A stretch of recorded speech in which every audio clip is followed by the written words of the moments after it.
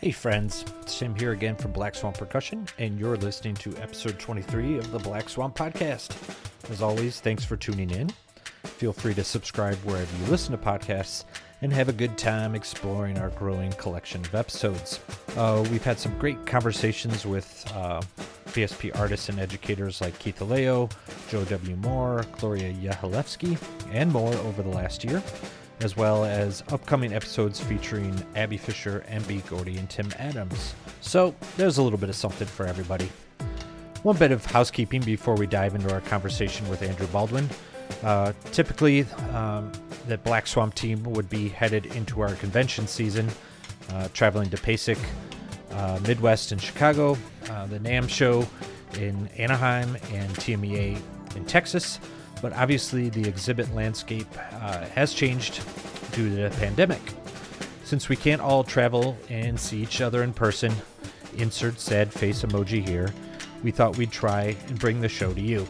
So beginning November 12th, we are launching a new virtual exhibit experience. This includes enhanced product details on our website, new artist and educator contributions, and exclusive product promotion through our friends at Percussion Source. This promotion also includes a full selection of snare drums, quote, on display, unquote, available at a discount for a limited time. So visit our website after November 12th for full details. So, Andrew Baldwin is a BSP concert artist based in the Chicago area. Besides teaching, freelancing, and composing in and around the Windy City, Andrew is also active in the comedic community, being a student and participant in Chicago's Second City programs. So we obviously talk about all his music and comedy interests, but we also chat about his interest in working with youngsters and the skills professionals might need to keep themselves working, especially during these more challenging times for performers. So here we go. Andrew, how you doing, man? I'm fantastic, as most musician and art folk are. I'm so good. Yeah, you're getting by. Getting by. I mean, it helps that I also have day job work with an orchestra doing grant writing, so that's helping. Oh, okay. But I had my first performance since March, about a week ago, a week ago, and it was just some outdoor cabaret, but it was really nice to play for humans again, not over Zoom. You're right. Yeah. So, so back up grant writing. We're just going to jump right in right now, Andrew. What's up with grant writing? What does that involve? Well, as opposed to every time I've tried writing a grant for myself, it's usually pretty... these ones are just pretty straightforward because it's for this orchestra in Chicago called Music of the Baroque. So, a lot of their foundation support's pretty set. I mean, there's, some variances, some wavering, and then foundations close. But for the most part, the ties, except for the foundations that, they try to make new connections with, it's really established connections. So it's kind of like, here's our yearly ask for money, and they say, okay. Right. Yeah. Is that something you had experience with before, or you kind of just learning on that job? I'm just asking because I've tried my hand before a long time ago when I worked with like an indoor like drumline ensemble, and we were kind of trying to get money any which way we could, and the concept of grant writing came up, and I was like, wow, I'm in over my head right now. But is that something you had experience doing, or you're already familiar with, or just kind of learn as you go? Kind of learn as I go. I mean, reaching out to organizations to give you money, I've only done it in an insular sense that I would do research grants through the colleges I would go through. And, if it's a decent project that just makes the school look okay, they're pretty good at handing out funding. So now as an undergrad, this makes us look good. Yeah. So in undergrad, I would get research grants. The two projects I did was saxophone and percussion duos, rep. Right. And so we just did the first piece for percussion and saxophone, and then we just did a random smattering of pieces to show compositional trends for the duo, Right. into the 2010s, because that's when the project happened. And then we did a project for recreating the Birth of the Cool album. So okay. it was really just cool excuses to just play, get Right. have the school buy us music and then have us make Yeah. CDs. So And then, so you're writing grants as part of school, but then as an opportunity to write, like you're like arranging your own stuff. I mean, obviously you mentioned playing some pieces that were existing for percussion and saxophone, but like Birth of the Cool album, like you're doing the arrangements of that album, or you're doing your own yeah, that one kind of was stuff. that one was specifically trying to recreate the same solos they did and the same Right. feel, so it wasn't trying to be too adventurous. I will personally, to my chagrin, admit that most of the grants I wrote for myself, for me to go make my own CD of my own jazz compositions. Okay. None of those have gotten funded. Okay.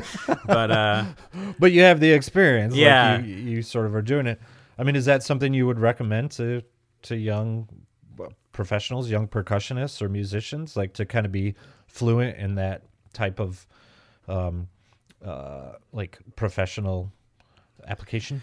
yeah, definitely, because you're either going to, with my experience, and then a lot of the people that I talk to frequently, you're either a performer or you're teaching. If you're really trying to, you don't just stop and just kind of dabble in music. So then Right. teachers always have to write grants to get, the new instruments for their school or what have you. And then if Sure. you're a performer, if you're not in like a top orchestra, then you're playing in a chamber ensemble that you and some friends maybe started in college, and now you're trying to take it to the next level. So then you need real funding, Right. so you become a 501c3 ensemble, and then, you don't want to just do that haphazardly. Realistic. It's Right. kind of like how people, in my mind, don't go for a doctorate if you don't really want to teach. It's kind of the same thing Sure. in my mind. Don't go become a nonprofit ensemble if you're not really trying to get foundation money. Or Right. like in Chicago's nice because, well, this year before the pandemic, it's the year of music. So they're Right. like tossing so much money into music organizations throughout the entire city, working to build I think they're trying to build a new big art center somewhere on the south side. But they're really into, every year you can apply for funding as an individual artist. The only stipulation is you have to be a resident of Chicago. But other than that, you don't Okay. you don't have to be part of a 501c3 ensemble. You don't have to be Right. whatever. You have to be a professional musician, whatever that means in any capacity. So 501c3, for those people who are listening and might not know the terminology, that's obviously like a nonprofit kind of designation. Like, can you expand on that a little bit? Like, maybe what specifically that means? We're going off book now, right now, Andrew. I didn't send you any information on this, so I'm already putting you on the spot. But it's already interesting because I think these are things that, as like professional musicians or percussionists, like a kid in school, that you were there when you were in an undergrad and graduate school, and now you're in Chicago freelancing and teaching and composing and writing grants. Like, it's kind of, I think, really helpful, useful information. So kind of what does a nonprofit ensemble not necessarily look like, but how does that operate versus maybe like Third Coast? I don't even know, are they nonprofit, or they're making money, or So Percussion, they're making money? Like, this is something I've never really thought about. So how does all that work? All right. So I have a very outside perspective of the technicalities. Right. I've seen friends form ensembles and just get their 501c3 status. But so Right. the crux of it, right, is to make you a tax exempt organization. Sure. And then, like I said before, a lot of money giving out organizations really want you to have nonprofit status before they give you money, so they can write it off on their taxes, right? That's the big draw. So then it's all about the man, I guess. It is, you know. So yeah. You can get everyone. You can. That's the caveat, you know. Give us money so we can make this great art, but also you get a nice little tax receipt. But sure. out of the benefits, I mean, or the reasons why, that's, again, me not having been in a huge role in a nonprofit organization or small chamber ones. I'm pretty sure, I think Third Coast is nonprofit, or like Eighth Blackbird. They all hit that nonprofit status. But I know I couldn't tell you them, so I'm going to do this super cool thing of telling you something I know nothing about. But there are join the club, man. like fake it till you make it. I think that sometimes like as a motto. So go ahead. That is my mantra. Right. But there are some instances, I think, where you weigh it out and you say, okay, it's not terribly worth becoming a nonprofit. It's kind of like when you leave school and you say, I'm going to start my own teaching studio. And then you can say, do I just keep teaching out of my house or my apartment or whatever? Or do I form an LLC? So then if some kid is walking up in the winter, if you're in a snowy state, and they break their leg, they don't sue you as a human, they sue your LLC. And then so you just, you know, because that just saves you personally. So there's a lot of avenues. I don't know many ensembles that would become an LLC. That's usually just more of a business or corporate. Like, I mean, Black Swamp Percussion is an LLC, for instance. Like technically our name is Black Swamp Percussion LLC. So, yeah. Do you think that's kind of weaving into COVID a little bit? Do you think that's becoming something that performers or educators are thinking about more? Like, how are they going to promote their business, or what is involved in that? And the only reason I ask is because I have a friend who's a veterinarian, and she kind of semi-retired. She's not at retirement age at all, but she's like, because of COVID and she was working less, and so she essentially, was taking some extended time off. And she's like, I'm considering going into business for myself, almost like old school, vets or doctors would make house calls, kind of Little House on the Prairie style. And she's like, I could make house calls, or I could just do whatever and be a vet and work for myself. But I would have to, be self-employed and maybe do an LLC or something like that. So that's why I'm asking. You think there's kind of that thought process now because of the climate, performance and teaching climate has changed a little bit, or am I stretching right now? I think that's totally possible and very plausible. Possible. I don't mean that in the polite way when you say something to a teacher and the teacher is politely saying you're wrong, but right. I just know a lot of my friends personally that went the LLC route. They finally started they got out of grad school, decided to just be that studio teacher in whatever town they live in. And then they were getting enough students, they didn't want to go put their studio at the lesson part of some music store. So then they have to share that cut. But then I think, more people are talking them into doing that. Cause I mean, I don't personally think a lot of my friends that have gone, it's like, I did a lesson with the principal whatever of the CS whatever. I don't think those, well, they can't. I don't know this, but I'm gonna say it confidently like I do. I'm going to assume like the principal, any player or anyone in a major orchestra, they're a union musician, so they technically can't take union gigs, right? And I don't know how sketchy that gets when you talk about one-off private lessons, because they also, a lot of them teach too.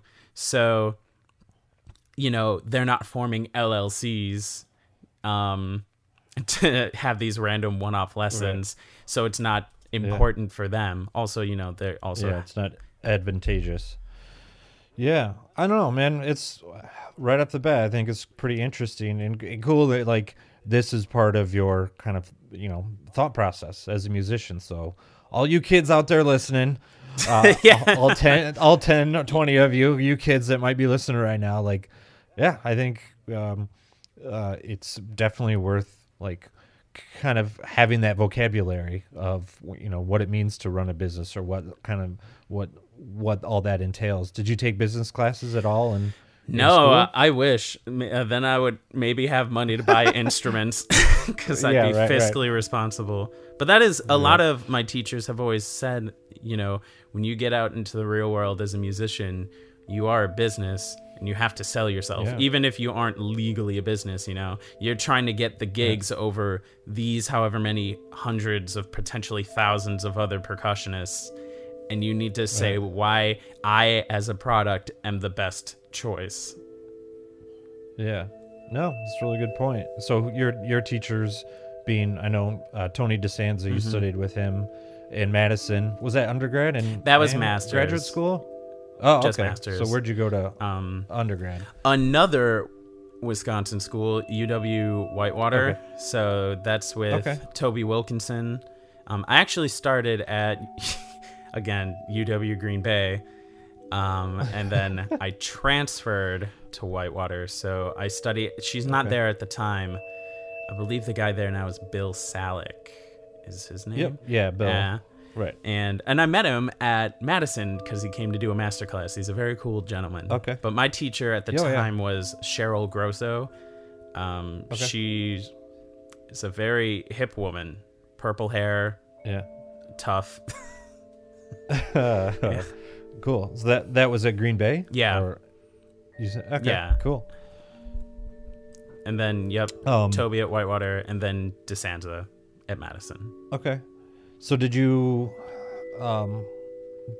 grow up in Wisconsin then? You're Wisconsinian? I'm a terrible Wisconsinite? Yeah, a Wisconsinite. Right.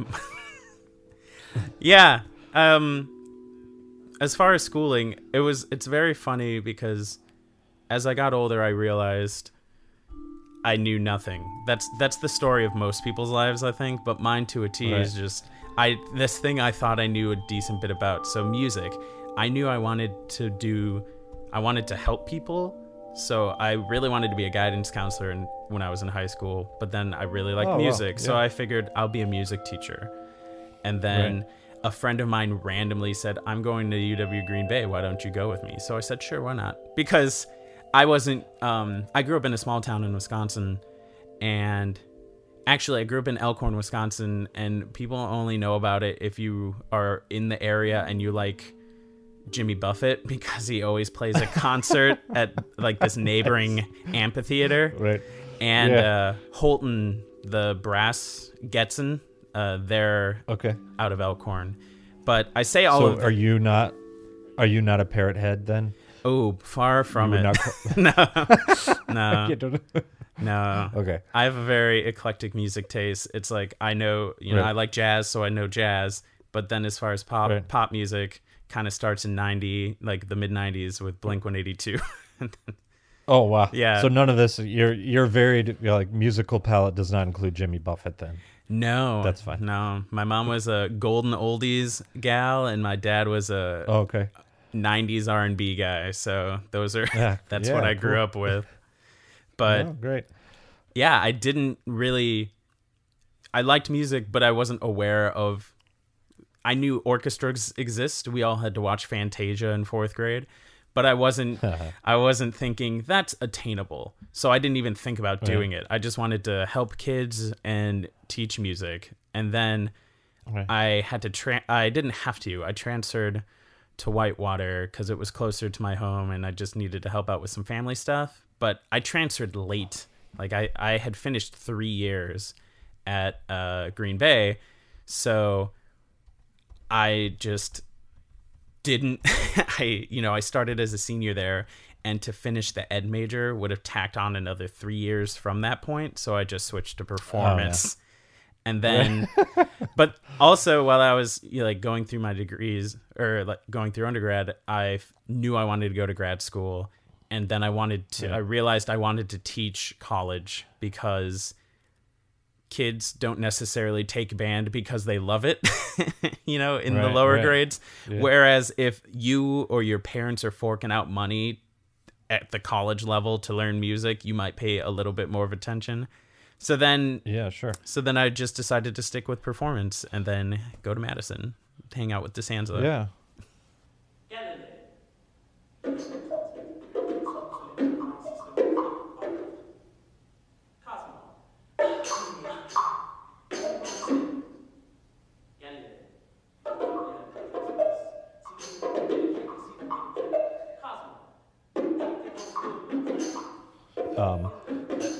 Yeah, it's interesting. My story is not at all similar, but I'm going to tell you anyways. Yeah, I knew I had no desire to be a band director at any point, like be a music educator, just because I knew what going through the band program and seeing what my band directors like endured and suffered. Like, there's no way I could handle that.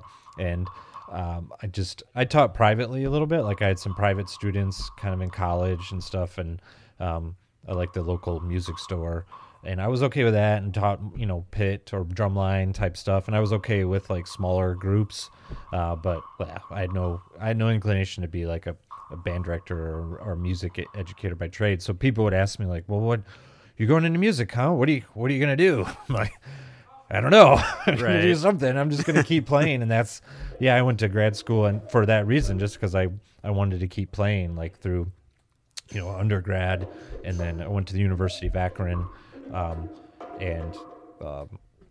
basically that's what I told Dr. Snyder. He's like, well, why do you want to go to grad school? It's like, because I'm not done playing, man. I want to keep doing it. So, and even then I didn't know if I was going to try to play in an orchestra, or if I knew I didn't want to teach, maybe get my doctorate. Like you're saying, I think you have a really good point. Like, people are shelling out money to go to school. They're probably more inclined to kind of devote that time.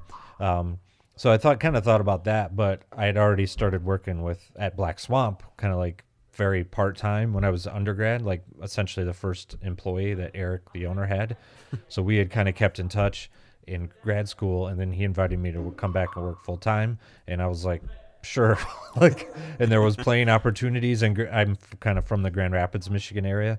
So we're just across the lake, sort of, from where I think where you grew up. And so I was like, well, there's opportunity. I started picking up some orchestral stuff and then some other freelance stuff. And I was playing a lot of steel band. I was playing a lot of Jimmy Buffett.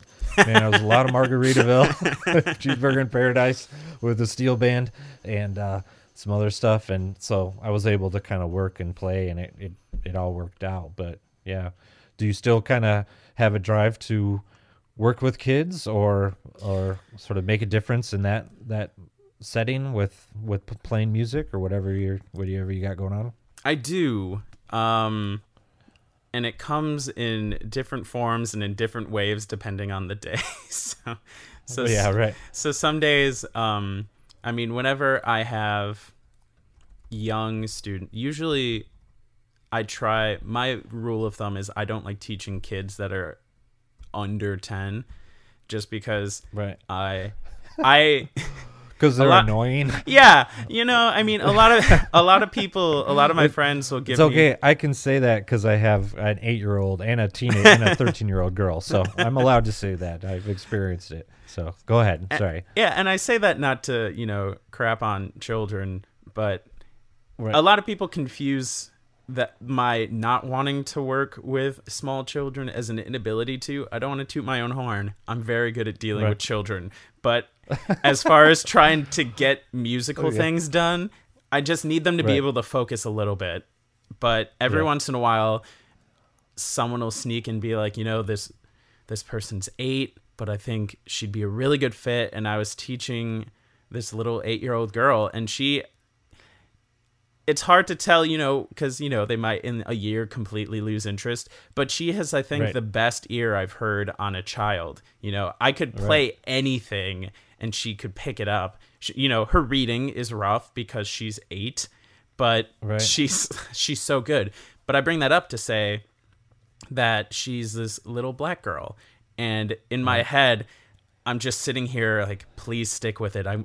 You will go so far and you will be such an inspiration. And like I said, my first professor was this woman that was not afraid to be like, this is a male dominated field.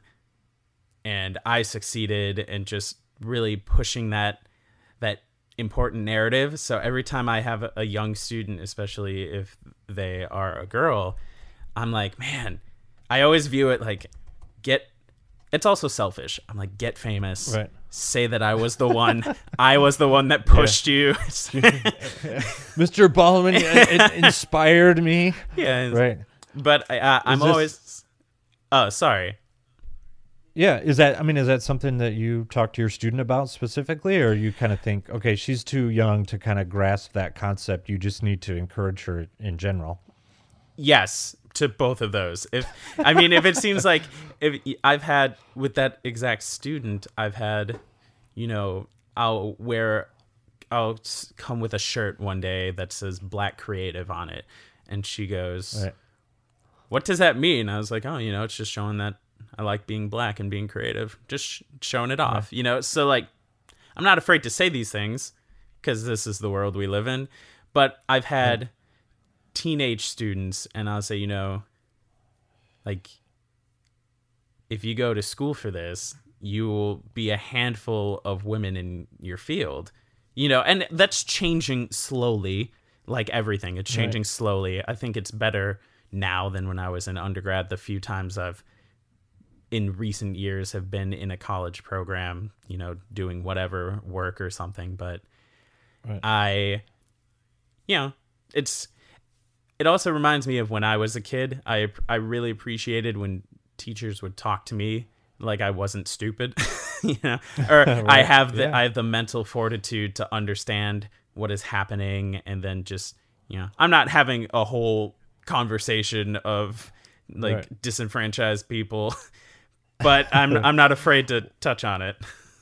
Yeah, no, I think that's a really good point because, well, first, especially with your student, she's a female and African American, like there's already multiple obstacles she has to kind of like embrace almost like to get past. And then, kind of knowing or understanding that where she could be with her talent and then her as a person could be really inspirational to other young women, other young women of color. So I think it's cool that you can have that conversation with her, but then also know, okay, yeah, you can't talk about disenfranchisement like you're saying. Like you kind of have to approach it at a different level because we've had, like I said, I got two girls, 13 and almost 9, I think, in a month, 2 months actually. So that's important. And so I can't talk to them, kind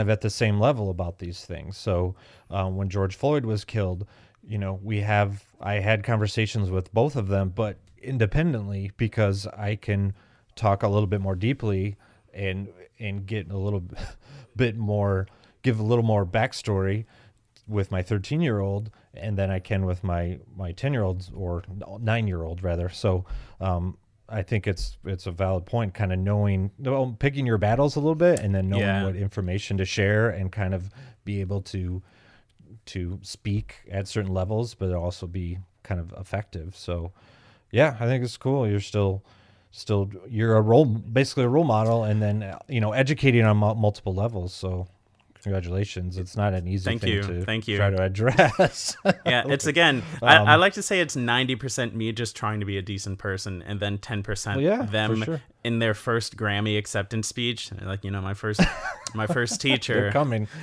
They're coming, man. Yeah, so you're in Chicago now. I mean, how did you I mean, obviously Chicago's the nearest big city to where you went to school and kind of grew up. Was that a deciding factor on where to live, or was there something else that drew you to Chicago? My girlfriend actually is. So we met at Madison. That'll do it. Yeah. But she was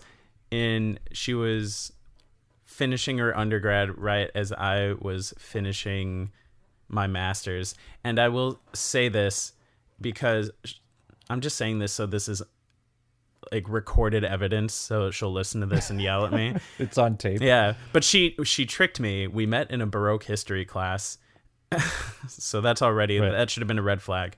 But it was an upper level class, so the way Madison does it is you have your musical gen eds when you're in grad school, so you have to take like 2 upper level musicologies and a upper level theory. So one of my musicologies was Baroque history, but there some seniors and stuff in there of some undergrads, but older undergrads. So I saw her and she was a big know-it-all, always answered the questions. And so I thought this person has to be a grad student. And then we started dating, and I was so mad when I found out she wasn't a grad student. I was like, oh, I mean, obviously not so mad. That was 5 years ago. Right. But You've gotten over it by now. Yeah, I'm slightly over it. But she It's a process. It's every day, just little by little, working to take the weight off my shoulders. But she went to grad school at Roosevelt, the CCPA. Okay. I'm pretty sure that's what they call Right. it. And so that brought us here. And then she almost went to, I want to say Knoxville. Not that there's anything wrong with Knoxville, but I was so more pleased that it was Chicago and not Knoxville. So she's from Wisconsin area too, then. Yeah. Obviously. Yeah. Yeah. So closer to family, and then you didn't have to move to Tennessee. But yeah, it was mostly the Tennessee. Yeah, I'm glad that worked out for you. Yeah. Nice. Yeah, interesting story about like Roosevelt, because you and I have met like in person once before. I think when we first met, actually. UIC. And I was, I was kind of doing a meet and greet or a petting zoo, I called them, with Jordan Camp. Sorry, I drew a blank there for a second. And so we met there, and then it was actually right before that I was supposed to do a similar class at Roosevelt, and I was circling Roosevelt, like trying to figure out where I was going to park, and following the directions that Ed Harrison gave me, he teaches at Roosevelt, and figuring out, like, trying to decipher that. And it was literally like 4:30 or 5 o'clock. I mean, it's busy anyways. And I totally my fault. I ran a red light on, like, off of Michigan. It kind of does this big loop around like a statue or something. And I was coming back, like, headed towards Roosevelt, and I totally ran a red light and got into a car accident, three-car accident. My car was not drivable, and it was a mess. So I missed my event with Roosevelt, and then I spent like the next 3 hours like figuring out that situation and getting a rental car. So long story short, actually, somebody, a guy, like, helped me. Of course, he owned a body shop, like a repair shop and a rental place, but it was like a godsend. Like, he stayed with me the whole night, and he got me a rental, and then we took the car, he called a tow truck and got my car taken to place. So when I saw you, then I think the next day at, in Illinois, in Chicago, University of Illinois in Chicago, I had like a rental car, and I was still like stressed out and stuff like that. But yeah. Well, you hit it very well. Yeah, that's my... I thought you were just stressed out from all the undergrads. Yeah, right. Well, yeah. There was a couple odd things going on there, but yeah, that's my Roosevelt story. So that's a good Roosevelt story. Right. Well, I just felt bad because then I was in the middle of dealing with that, like the other drivers, because the thing I was scared most about was I was in Chicago. and I hit somebody, and we weren't moving slowly, and I didn't know who was going to get out of the car. I didn't know what I was going to encounter like in this scenario. So fortunately, it was two very nice people, and they were upset at first, but then totally understanding and helped me we helped each other kind of work through it, because we ended up at the police station that's kind of down the street from Roosevelt, which was also another mess of a story. But anyways, so it was a lot of excitement for one night. That's all. So you're in Chicago with your girlfriend, freelancing, kind of gigging, teaching, which I think and composing, which I want to talk a little bit about. But what I think one of the main reasons I reached out to you to do a podcast, because I think there's something really interesting about you, and that is you're involved in improvisation, which is not just, and totally correct me if I'm wrong, I'm pulling what you're doing. I'm not 100% sure of what I'm talking about, but I'm going to talk about it confidently right now. You are involved like with improvisation, like in comedy field, and even Second City. So you are either a member of like a Second City cast or like a feeder group or somehow involved with Second City, like, which I found really cool and interesting, obviously because of the comedic history that's associated with that organization. So I will let you take the floor now and just tell me how you got interested in comedy and in Second City and performing and improvising.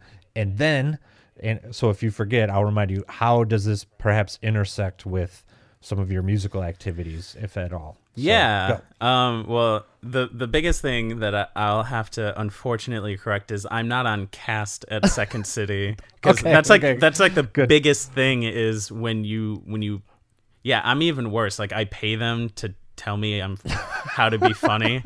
So right. But something's working. You're cracking me up. Thank you. That's right. That's all you need is one laugh to break any tension. In a hall of 10,000 people, if one person laughs. Right. Yeah, they say, if you go through such and such program, you can say you are a graduate of, you can't even say you're a graduate. You can say, I finished this program, but there's only one program you can take and say, I am a graduate of this program. And then if you actually get hired to act on their stages, then you can say, I'm an alum of, Second City. But okay. So I guess it all started like most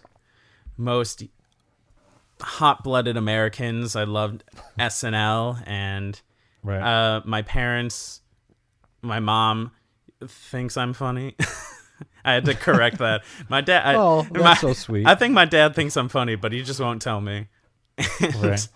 That's a dad's job. Yeah, difficult sometimes, I think. Yeah, he's like, he'll be on his deathbed and I'll be holding his hand and he'll say, you're funny. And then I'll be like, thank you, Dad. But, I've always liked that kind of thing. And I'm not good at like telling jokes.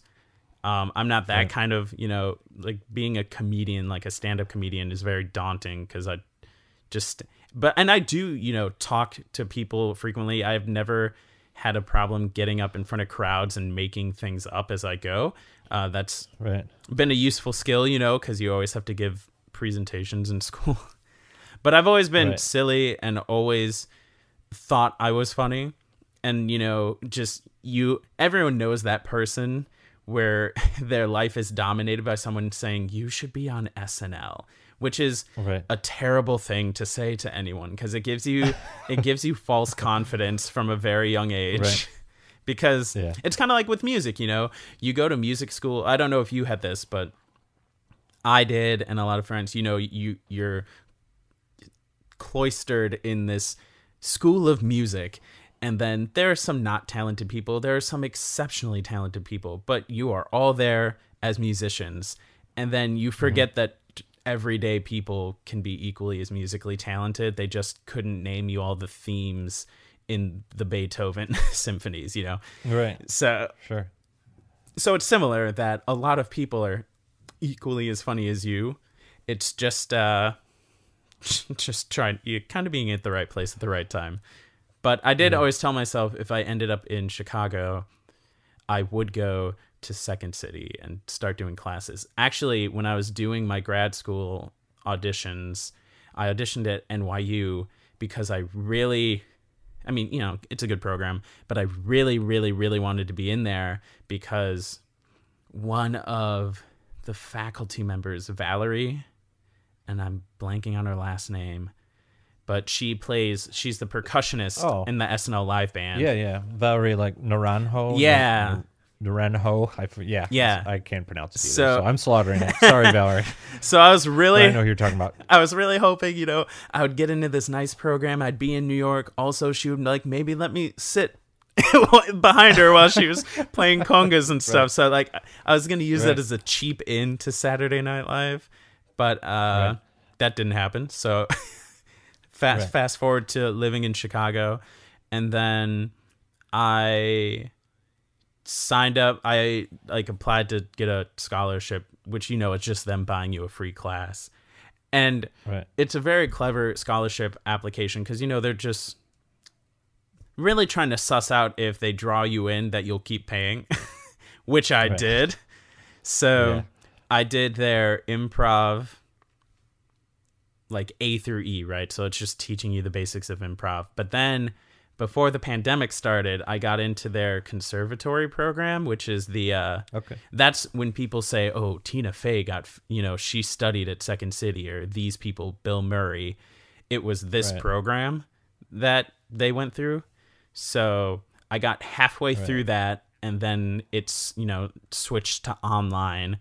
So half of my last class was online, and I'm like, you know, as much fun as improv over Zoom is, I was like, I'm just gonna wait till things get more in person, and don't know when that's gonna happen. But that's my Second City journey. But I've done like, they're not necessarily like open mics, but just, you know, teams will have, you know, we need a 10 to 15 minute opening act to come before us. Sure. So, you know, do some of those to play around. I've written sketch shows with people that we've put on our own through, and they're not, and it's a similar thing where it's not through Second City, but it's on their stages. So, I've not performed on the main stages at Second City, but I've performed on some of their auxiliary stages,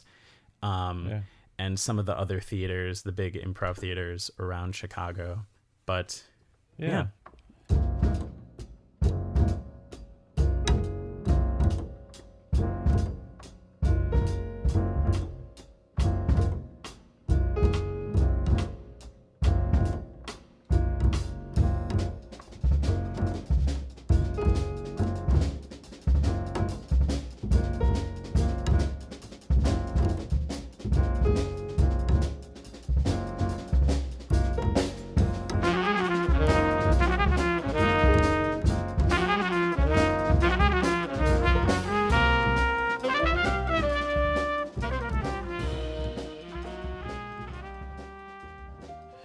Yeah, it was super cool. I mean, is there anything that carries over to kind of music performance? Any philosophies or concepts, or just being on stage or performance in general? Like, or everything. Again, am I stretching here? No, everything. Everything ties over, especially because I'm, you know, into jazz and into jazz improv, and I like like free improv a lot, or I just love improv of any kind. So they are 100%. If you're talking about music improv and then acting or comedic improv, the parallels are like spot on. But as far as, you know, like you're saying, performance, just getting up in front of people and doing things, or doing things out of your comfort zone. How many classical musicians, I'll never jazz or free improv because that's out of my comfort zone. So you do something like this and it helps. It helps give you different perspectives on things. It keeps you sharp-witted, you know, because you're trying to say something that's not completely ridiculous, but, you know, and also like being organic, because you can really tell if someone tries to shoehorn a line in that they think is funny, and then you know, they're working a little too hard. Yeah, and you know, it takes away it does, it takes away from the ensemble that's happening. You're trying to make it about you. Sure. You're trying to show that you're funny. Whereas realistically, the similarities in what should be the similarities in performance when you're in an improv group or an ensemble is it's about the ensemble. And I quote Drumline, the movie, so much, even though I personally do not like that's too bad. Drumline. I mean, Right. Don't get me wrong. I like the movie. I don't much. It's an art form in and of itself, but it's Sure. not my cup of tea. But it's like Right. if one of us looks or sound bad, you all look and sound bad. So Right. Sort of the weakest link concept. exactly, but bringing it back to the similarities between improv, musical, and non-musical is you're taught to listen, right? You're taught to enhance the other people in the group, and you're taught that they have Sure. your back. So that's all, taking jazz improv classes, that's the thing. You don't want to step on someone else's toes. You don't want to Right. say too much. You don't want to give too much away. If you just keep rambling and rambling, then it loses its punch and no one cares what you're doing. So they're perfectly the same. Like I teach at a band camp at Whitewater every summer, and I do jazz things there. I teach jazz improv and direct the jazz band.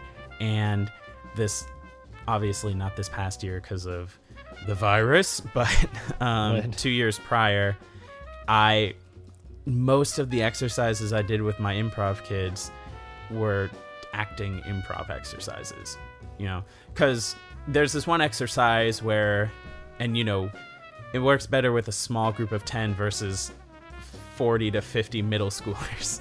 But Right. there's this exercise where you all spread out, and then one person has to, just freely moves around, but then you have to pass off the ability to move, by making direct eye contact, and non-verbally you have to, signal to someone it's your turn to go.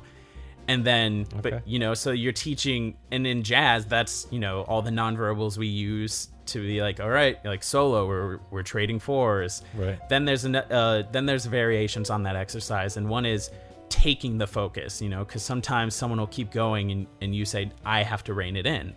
And it's that same exact exercise, except only one person can be moving at a time, but you don't know who's going to start doing it and who's going to start doing it when. So then if you're the person moving, that means you're hyper vigilant, you're on your toes, who's going to move, because the second someone else starts moving, you have to stop. So that's just teaching you to be hyper aware of your surroundings, which, Yeah. So It's good anyways. yeah, it helps you become a better jazzer and just a better human in general. Yeah. Well, so I've had, on the podcast, conversations with Gloria Yahalevsky, who, she was recently in Chicago. And then just the last episode with Anthony DiBartolo, both of them are very into improvisation and what I would consider more of, I don't want to say legit, but kind of orchestral improvisation, or like Anthony is really into electronics and looping and stuff like that, but also improvisation. So it's cool to hear like your perspective as more of as a jazz musician, like talking about improvisation from a jazz perspective, and kind of that interaction with people, and when to not step on people's toes, or when to shift focus or not have something be all about yourself. I mean, my only interaction with improvisation was with when I did a lot of steel band gigs. So we'd be a small combo. So I'm typically played double seconds. Then there was a lead player, and then usually sometimes a guitar player that would solo, in our quintet or whatever. So, one question I had for you is, what are kind of the rules of engagement, if there are any? But we would talk, murmur before we start, okay, I'm going to take 2 solos and you take 2 solos, or we'll just go around or do this. So we kind of figured it out, but we were so used to playing with each other, we could kind of we knew what the other person was doing. And actually sometimes they would give me a hard time because they knew exactly, when I was about to take a solo, they knew exactly what I was going to play. Every song, solo, and each song kind of started the exact same way. And then I kind of went from there. Do you kind of see those, when you're working with kids, like, are there kind of rules of engagement, one, and then two, is there maybe some advice, like to not do, I would get stuck basically on the same lick, the same little run, or the same this, and then just kind of play it in every solo that I played, or that's how everything started. Like, is there, kind of something you would, suggest to a young player or performer, like, hey, this is a good exercise to kind of get out of that rut? Sorry, I sort of wrapped two questions into I'm one trying there. to. I was going to answer it in a very non cohesive way. So I'm gonna. Right. I said that I'm still gonna do what I said I didn't want to do. It's Right. like two trains of thought that a lot of people talk about, right? Are learn licks that you like from other people, and then Sure. try and fit them in different places, blah blah blah. Then you have people that say don't learn other people's licks. Then you just Right. those are other people's things, and then you're not thinking of your own ideas.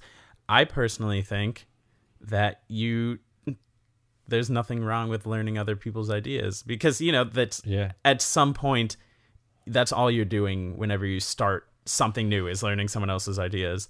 And then you can take things you like and change it up a little, or take that lick. And I'm kind of thinking on percussion specifically, drum. Right. I'm thinking drum set right now, but you can apply it to melodic instruments. Take a lick, and if it fits over the chords, try putting with it. If it ends on the one of the next beat, have it end on the and of one, or have it land on the two, and you can feel the different stresses. And then you can maybe hear, oh, well, if it ends here, I would like this to go before it. And then practicing your licks in all the keys, that usual thing. I hated that. I hated that Yeah. so much. Yeah. And that's not. Well, when I was in grad school, I did take like a summer semester of jazz improv, like on vibraphone, and it was the saxophone professor that I studied from, and we had to transcribe. So yeah, I was learning. I transcribed some. I took it easy on myself, like Chet Baker solos, like trumpet solos, which I just love Chet Baker anyways. And his solos were like really musical, but kind of simple. So I'm like, yeah, I think I can, maybe transcribe that. And then, okay, now I got to learn this lick in every key or whatever. Like, oh, great. Now I got to know I got to remember all my keys and all my scales and everything. So When I was learning theory and stuff, I was, again, not to brag, but I was really good at theory. But I say that to say I learned, like, all of my ear training was on numbers, so I did, like, I'm actually very, very, very bad at solfege, but I am very good at, I say that to say that my numbers really transferred to, chord alterations and things. So when I think of a melody, it's easier for me, because that's how my mind has worked forever, to see the melody in its scale numbers. So then that's easier to transfer when you're doing the transpositions. But that's another good thing, is listening to transcribing other instrument solos. So if you're with vibraphone, right, you listen to anybody, and it's just trying to make like weird stick crossings work. But that's important, because then I was thinking Mark Juliana, because we have this nice drum store. It's actually in my neighborhood of Chicago, and it's called the Chicago Music Exchange. And oh yeah, right. Yeah, Mark Juliana just happened to be there one day as I was walking by doing a clinic or something. And so I walk in, and he's talking about similarly, where this guy was like, I'm learning these licks and blah, blah, blah. And he's like, there's nothing wrong with learning licks, but the lick is whatever the lick is, it's something in your toolbox. and then you have to take that and you have to do something to it, not just to make it your own, but it adds something new to your toolbox. So, you know, if you're working on some triplet groove and you notice, you know, oh, it's really hard to do this, then make an exercise out of whatever is weak. And then that will eventually, you know, you build up your dexterity, but then that becomes another thing to add to your toolbox. So just doing little things to expand that toolbox. I'm trying to remember what the other, because it was a 2-part question kind of. Nah, we'll gloss over that part. It was more, first, I think what we're talking about is creativity and not, I mean, to your point of like whether you should, you know, use somebody else's lick or not use somebody else's lick, or transcribe and not transcribe, like, is about creativity, and it's really hard to come up with something like totally original, like that everything is kind of based on something else. So I've had conversations with my wife about this. She's a graphic designer, you know, artist, and a large part of her job is like, okay, they have a new project, they're working on a logo or something. Like, she's actually working on a logo right now about 10 feet from me, like, for her job.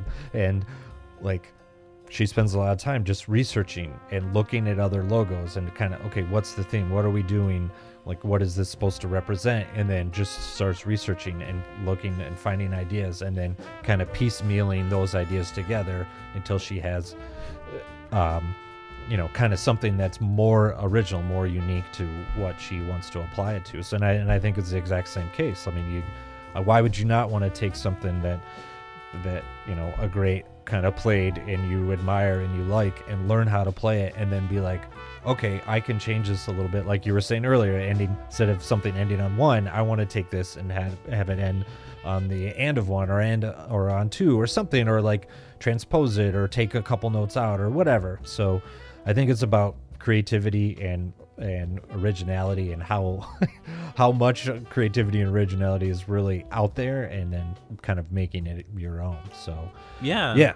Second, the original question was more about kind of rules of improvisation, which I always find interesting. Like I talked to Gloria about this on the podcast, you know, quite a bit. Like, you know, when you're saying somebody, oh, you want to improvise, like, it's almost like this wide open door, and they, you know, this huge field, and they don't really know where to go or what to do. But if you set some rules or parameters up, then that gives them more of a direction to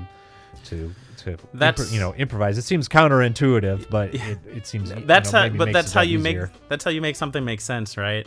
If you go into a room, I mean, so in jazz, right, unless you're doing, and even in free jazz, they usually do something, you know, you're saying, even if you don't plan it out, if there's 2 people doing whatever, they'll start doing whatever, and the other person says, oh, that person's doing this nice repetitive lick. I'm either going to lay something mellow over it to just blend in with a wash, or I'm going to sit out and let that happen, because you know you don't want it to be too busy.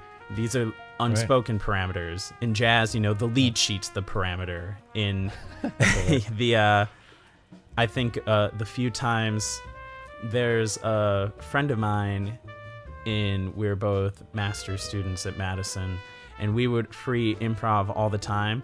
But where I say free, it was tonal. He was a very tonal person. I not so much.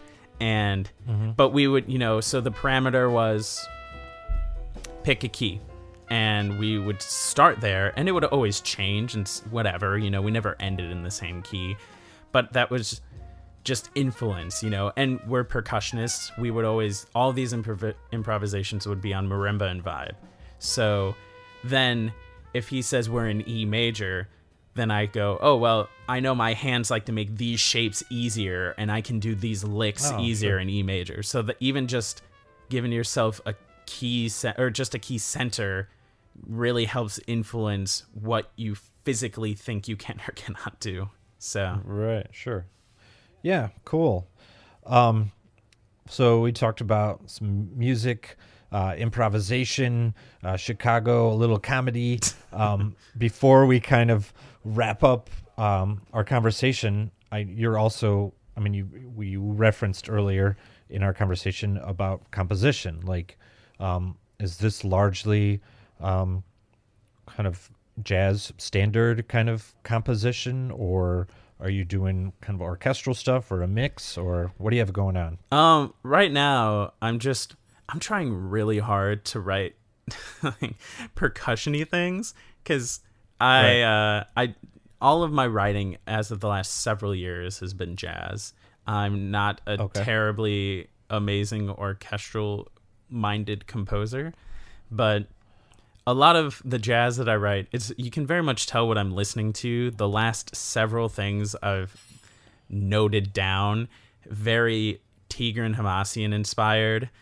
Then there are some tunes I was just playing some tunes that I found in a stack of stuff I wrote, and they're very much, they sound like jazz standards out of the real book. They're very Cole Porter-y or what have you. So that was my just trying to be very traditional. But also, like you were saying, I go through waves of trying to be really original, and then I realize that's a lost cause, and then I'll just, I'll just take someone else's chord changes and then write a new melody, do some contrafacts. That's a nice exercise to just get some creative juices going. But just writing for me currently, there are a couple, I think I mentioned to you in an email, there's been an emergence of places trying to give composers of color greater voices. So this is the time to take advantage of that.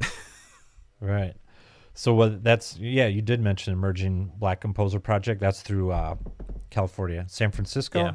Is that what you mentioned? Yeah. So what are some details of that project, and how are you participating? So I'm not gonna lie, I'm as talented. at least you're honest. I'm as lazy as I am talented. And this application, I mean, it's kind of like when you look at grad school or any audition, that's you say that's not hard. I've played all those excerpts, and that's not a lot of excerpts. The only thing is you have to play those excerpts better than how many people. So, but this application for this Emerging Black Composers Project, you just have to submit 3 scores, I believe. Yeah, 3 representative works, and they let you choose between jazz combo or big band, wind ensemble, solo vocal, the whole gamut. They have opera, full orchestra, chamber orchestra. But that caught my eye because a lot of what I write, I have not yet written like big band things. I've written larger ensemble, but I think the largest ensemble I ever wrote for is 7. But so I innately write a lot of chamber or jazz combo stuff. So that was appealing because they're also trying to represent all of the facets. So I don't think, only 2 people are going to win and they will both be orchestra composers. I think they're trying to be, there's at least one from everything represented. So, yeah. And it already sounds like your like compositions are fairly diverse, and at least your field kind of interest is diverse. So maybe you have a fair amount to kind of draw on. Maybe so. Is this like some existing stuff that you'll rework, or you're like back to the drawing board? Whenever I have things, I try not to do too many repeating things. But I've been compositionally lazy for quite some time, so I have a lot of little sketches. So I'm going to revisit some sketches. And I do have some older tunes that have, they're done, they're finished. They just need to be, or, it's like I wrote them for friends, so I could just tell them this and I didn't need to write it in the music. But now I have to go through and actually make it presentable for other people. Right. But yeah, there are a couple old tunes I think are worth submitting. We'll see. Yeah, cool. Well, before we kind of sign off, where can people find you? Like, where can they find some of these works or find out more information about you? You got a YouTube channel. You got a MySpace account. What do you got? LinkedIn? Yeah, I've got some wax cylinder recordings, and let's see. Right. You can. My personal website is Andrew Baldwin Percussion. Super long, but that's, and then I think there's links to my YouTube on it. I'm also just going to be, a lot of my social things as of late have kind of geared more towards the comedy. So if you really want, if you really want to find me for my music, I would go through my website, and then yeah.